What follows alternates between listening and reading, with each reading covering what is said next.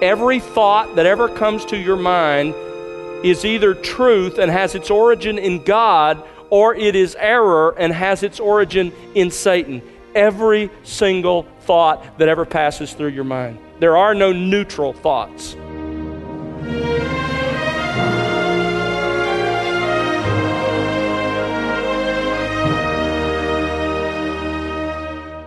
Welcome to The Word Unleashed with Tom Pennington. Tom is pastor-teacher at Countryside Bible Church in Southlake, Texas. If you could describe the most evil person in the world, what form would that person take? What would that person be like? Hello, I'm Bill Wright, and today Tom has part 13 for us of his current series, Learning to Use God's Armor. Well, the Bible describes your greatest enemy as proud, powerful, and wicked. His wrath and power are great and laced with cruel hate. He is a liar, and he is a murderer. And this real person is the one that the Bible calls Satan, your adversary, the devil, constantly and relentlessly warring against you. And if you're going to spiritually survive, you must be equipped and prepared for the battle with God's armor, holding fast against the dark spiritual powers of this present age. The question is, are you ready for the battle? Let's join our teacher for more now on The Word Unleashed.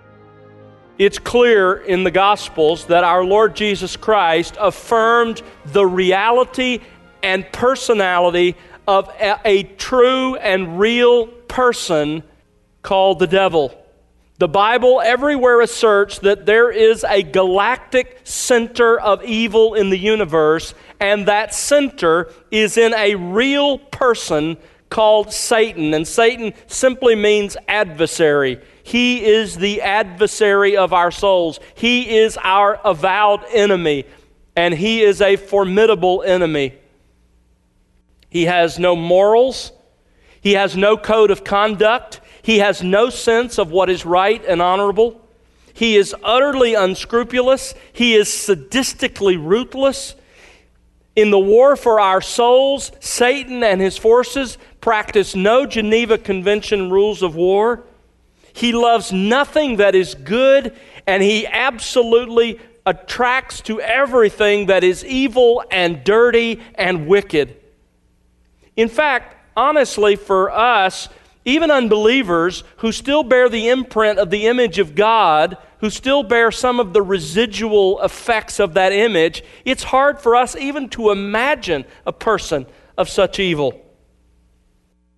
But if you could somehow imagine a person who is an unholy mixture of the most evil people who have ever lived, if you could somehow combine the negative qualities and the evil of rulers like Attila the Hun and Machiavelli and Adolf Hitler, if you could put in the evil mind of criminals like Jeffrey Dahmer who killed and cannibalized his victims, if you could put in men like the German doctor in Auschwitz, Joseph Mengele, who killed and tortured the innocent for pure pleasure, terrorists like those who flew their planes into the World Trade Towers, delighting in killing innocent people.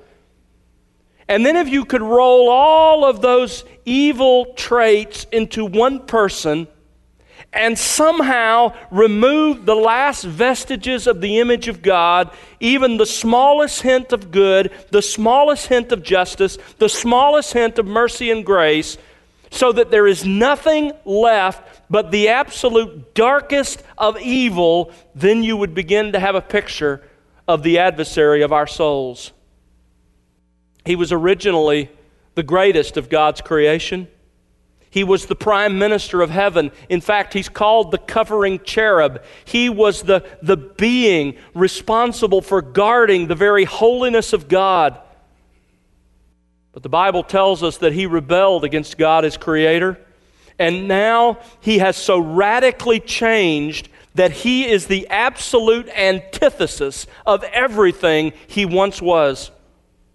In Scripture, this real person is called Satan, the devil, Beelzebub, Belial, the dragon, the great dragon, the serpent, the enemy, the prince of the power of the air, the ruler of the demons, the ruler of this world, the tempter, our adversary, the enemy, the god of this age, the wicked one.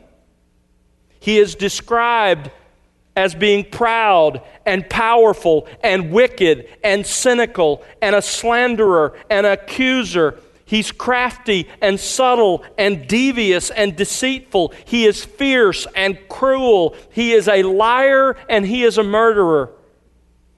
He is compared, to try to help us glimpse something of who he is, he's compared to carrion birds, to a wolf, to a roaring lion, to a dragon, and to a snake.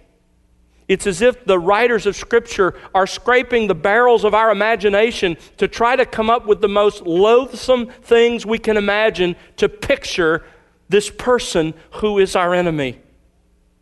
And this real person, the Bible calls Satan, our adversary, constantly, relentlessly wars against us. That is what our Lord Jesus Christ taught. And if we're going to spiritually survive, we must be equipped and prepared for the battle. In Ephesians 6, Paul prepares each of us for this battle. Let me read for you just a portion of Ephesians 6, beginning in verse 10. The paragraph we're studying begins in verse 10 and runs down through verse 20. Let me just read you the first section. Finally, be strong in the Lord and in the strength of His might. Put on the full armor of God so that you will be able to stand firm against the schemes of the devil. For our struggle is not against flesh and blood, but against the rulers, against the powers, against the world forces of this darkness, against the spiritual forces of wickedness in the heavenly places. Therefore, take up the full armor of God so that you will be able to resist in the evil day, and having done everything, to stand firm.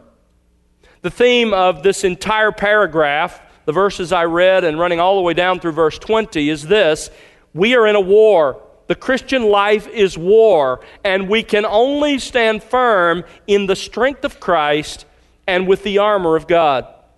As Paul develops that theme in these 11 verses, he really divides the theme into three parts. In verses 10 through 13, there's kind of a general explanation of our duty.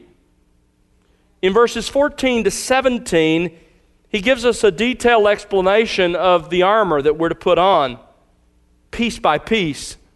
And then in the third section, verses 18 to 20, there he describes a proper mindset or a proper attitude toward this battle that we're in. So we're looking at just the first part of these 11 verses, the verses 10 through 13, where we learn that if we're going to stand firm in the war that is the Christian life, we must understand our orders. We must understand generally what our duty is. Verse 10 gives us the overarching command: be strong in the Lord and in the strength of His might. How? Verse 11, put on the full armor of God. Why? Verse 11 continues, here's the objective: so that you will be able to stand firm against the schemes of the devil. Paul is talking, as we've learned, primarily about Satan's military tactics, his strategies. And we've examined those strategies against believers carefully. We've learned that while his attacks are varied, we can reduce them to three primary strategies Satan has with believers. Number one, he attacks the Word of God. He attacks its truthfulness. He attacks its sufficiency. He attacks our obedience to it. He attacks the Word of God with error and disobedience in whatever way he can. Number two, he intimidates with fear and persecution. And number three, he seduces with personal temptations. He does that through a world system that he's created that just sort of runs and throws out its temptations against us.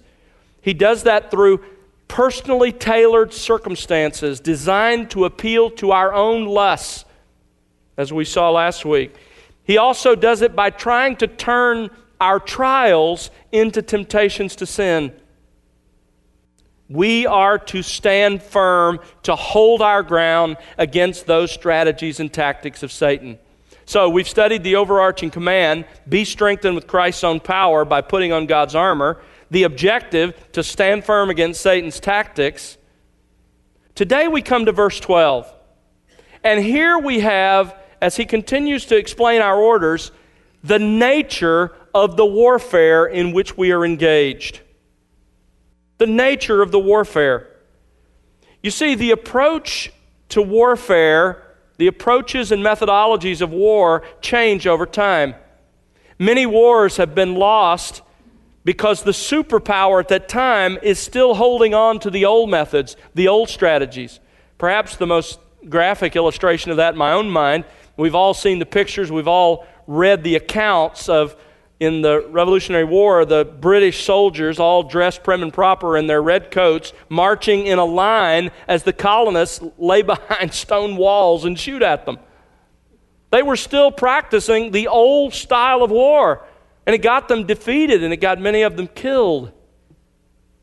We see that even in our wars over in Afghanistan and Iraq. The commanders have repeatedly told us this is a different kind of war. We have to fight differently with new strategies. So if we're going to be successful in our spiritual war, we had better know the nature of the war in which we are engaged. And he tells us that in verse 12. For our struggle is not against flesh and blood, but against the rulers, against the powers, against the world forces of this darkness, against the spiritual forces of wickedness in the heavenly places. Now, first of all, notice the connection between this verse and what comes before. It's tied together by that little but important word, for, because. Paul is about to give us another reason we must have Jesus' strength and God's armor to win this war. It's because of the nature of the war in which we're engaged. And then he proceeds in verse 12 to define what the nature of this war is. First of all, notice that the nature of the war in which we're fighting is universal. It's universal. That is, it includes everyone. Notice in verses 10 and 11, the verbs and nouns and the understood commands are in the second person plural. You, meaning all of you Christians listening to this letter read in the church in Ephesus. He's talking to all of us. Then in verse 12, he changes at the beginning of the verse to the first person plural. The first person plural. Our. No longer you, but our struggle. Now, I don't know if you remember or not, but Paul does this one other time as we've worked our way through Ephesians. He did it back in chapter 2. You remember he started out by saying, you were dead in your trespasses and sins, in which you formerly walked. But then he gets down to developing that, and he wants to include himself, and so he says, we all formerly lived like this. That's what he's doing here. Why? Because Paul wants to make a point that all Christians are included. It wasn't just the Christians in Ephesus listening to this letter read. It isn't just the lay people of the church in all eras and times. Paul includes himself. We, all of us, our struggle. Paul is saying all of us, every Christian without exception, is in this battle. Now, this is really important for us to understand, because do you feel like you're in a battle? Many people don't. Many genuine Christians really don't think they're in a war. They think they're just living life, and all of their problems come from their own sinful, fallen hearts, and everything's good, and we're just having a good time. Listen, Paul wants you to know that regardless of how old you are or young you are, regardless of how long or short a time you've been a Christian, how immature or mature you are, how much Bible you know, how little Bible you know, if you're a Christian, you are in this war. You're included. Whether you like it or not, whether you feel like it or not, whether you think you're in a war or not. It's universal. Our struggle. Secondly, the nature of the war is not only universal, it is personal. It's personal. Look again at verse 12. Our struggle. Now that is a very interesting Greek word that's translated struggle. It was the normal Greek word for wrestling. In fact, those of you who grew up using the King James Version, it actually translates it that way. For we wrestle not against flesh and blood. That's what the word means. It was used for Greco-Roman wrestling. And Paul uses this word because that kind of wrestling was one of the most popular games in the games that were held in Asia Minor, where the church at Ephesus was located, that region. Now, I don't know a lot about wrestling. I did a little bit in high school. I did some intramural wrestling. I actually enjoyed it. The competitive side of me enjoyed wrestling. But I found out pretty soon that I wasn't physically cut out for wrestling because, well, I have a nose that sticks out a little ways. God made me that way. I'm happy with it, content with it. But it got in the way in wrestling because it stuck out a little too far. And every wrestling match, whether I won or lost, it seemed like I got a bloody nose. And so I finally gave up. But during my brief wrestling career, there was one thing I discovered about wrestling. It is by far the most intensely personal sport I've ever participated in. It is. And that's why Paul uses this word here.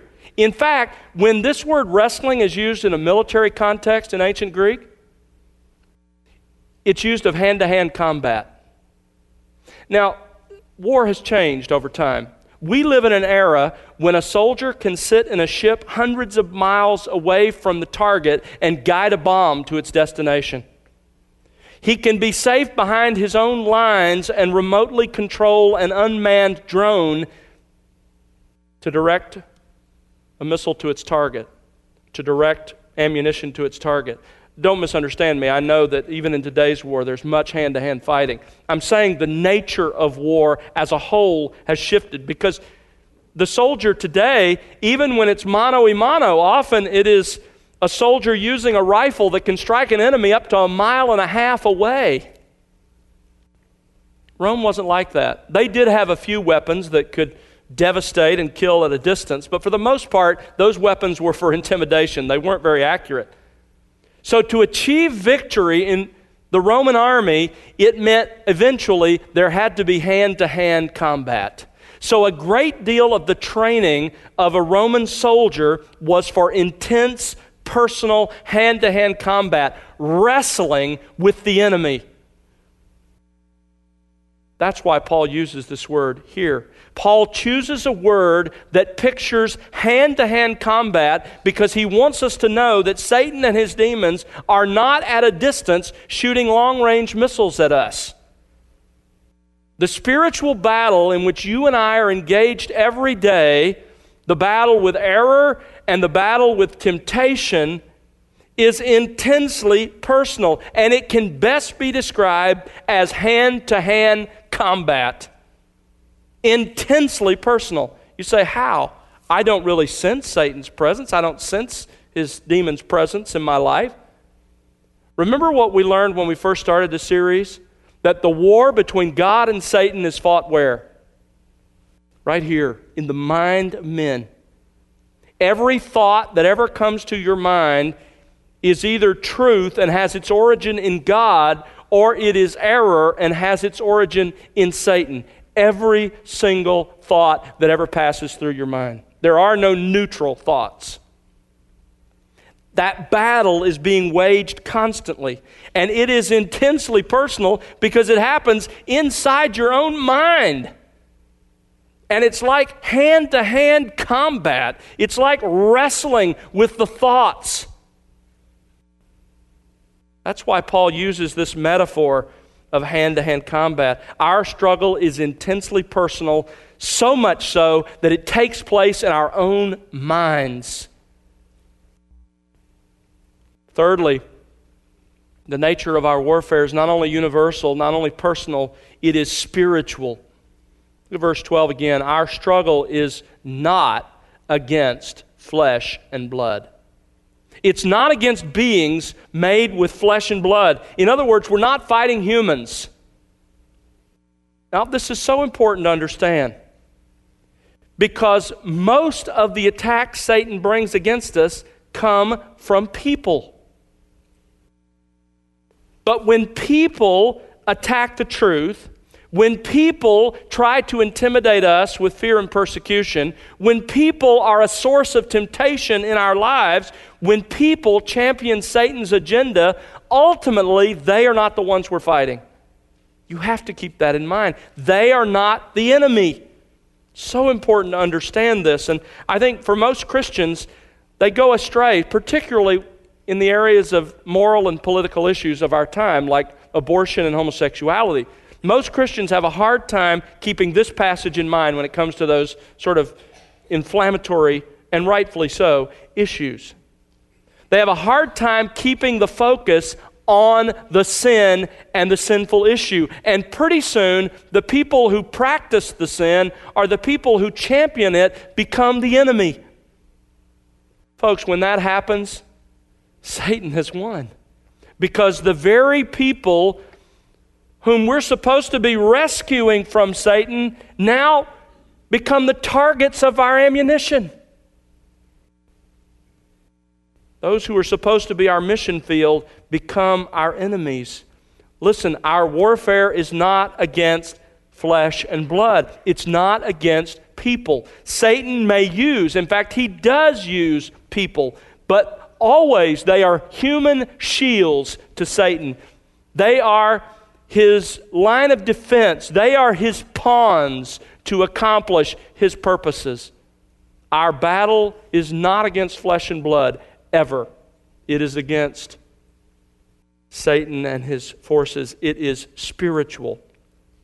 Fourthly, the nature of our warfare is supernatural. Supernatural. He says, for our struggle is not against flesh and blood, but, and he uses a strong adversative in the Greek language, but on the other hand, on the contrary side, it is against rulers, against the powers, against the world forces of this darkness. In other words, it is against powerful, intelligent spirit beings. Now, we've already learned that our chief enemy is the devil. Look back in verse 11. He mentions the devil.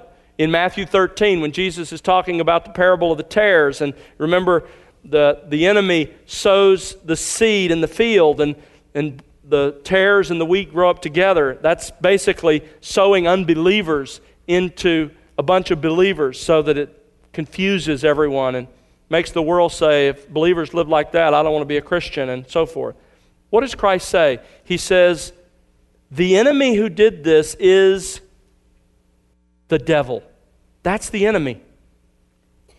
But, and this is so important to understand, the devil is not omnipresent. The devil is not God. You know, I think when a lot of Christians think about the devil and God, they almost have a dualistic view, that they're not exactly equal. I mean, God is, after all, just a little more powerful, but it's almost dualism in which God and Satan are at odds. Listen to me. God created all things. We read this morning, Jesus Christ created all things. He has Satan under control. Satan has to show up in God's presence, according to Job 1, and ask his permission to do anything. He is, as Luther called him, God's devil.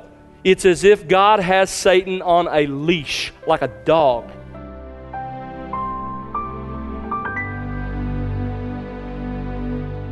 That's Tom Pennington here on The Word Unleashed with part 13 of his series, Learning to Use God's Armor. Tom will bring you part 14 next time. We do hope you'll join us then. But Tom, it can seem daunting to think of dark spiritual powers presiding over the world powers, can't it? It certainly can be, but I think we have to remind ourselves that Satan is not sovereign. God is. Ultimately, our God is in control of all things. That means that in the end, all nations, all people, all demonic powers, all rulers, Satan himself, all, without exception, will bow to Jesus Christ. And so if you are in Jesus Christ, if He is your Lord, your Savior, then Christian, you have nothing to fear. He is the one who will ultimately destroy Satan and his works, who initiated that destruction at the cross. and who one day will banish Satan and all of his demons to the lake of fire forever. So hope in Christ. He is our deliverer. Thanks, Tom. And friend, church leadership can often seem like hazardous duty. Leaders can have both mountaintop experiences and seasons of discouragement. How can you, as a leader of Christ's church, faithfully respond to the different perspectives on leadership and the trials and triumphs of ministry? In Tom Pennington's book, Faithful Stewards, Tom identifies 3 key perspectives on church leadership that can help you maintain spiritual stability in ministry. Purchase your copy of Faithful Stewards today at thewordunleashed.org. That's thewordunleashed.org. And now for Tom Pennington and the entire team, I'm Bill Wright. Thanks for listening to The Word Unleashed, exalting God's glory, explaining God's truth.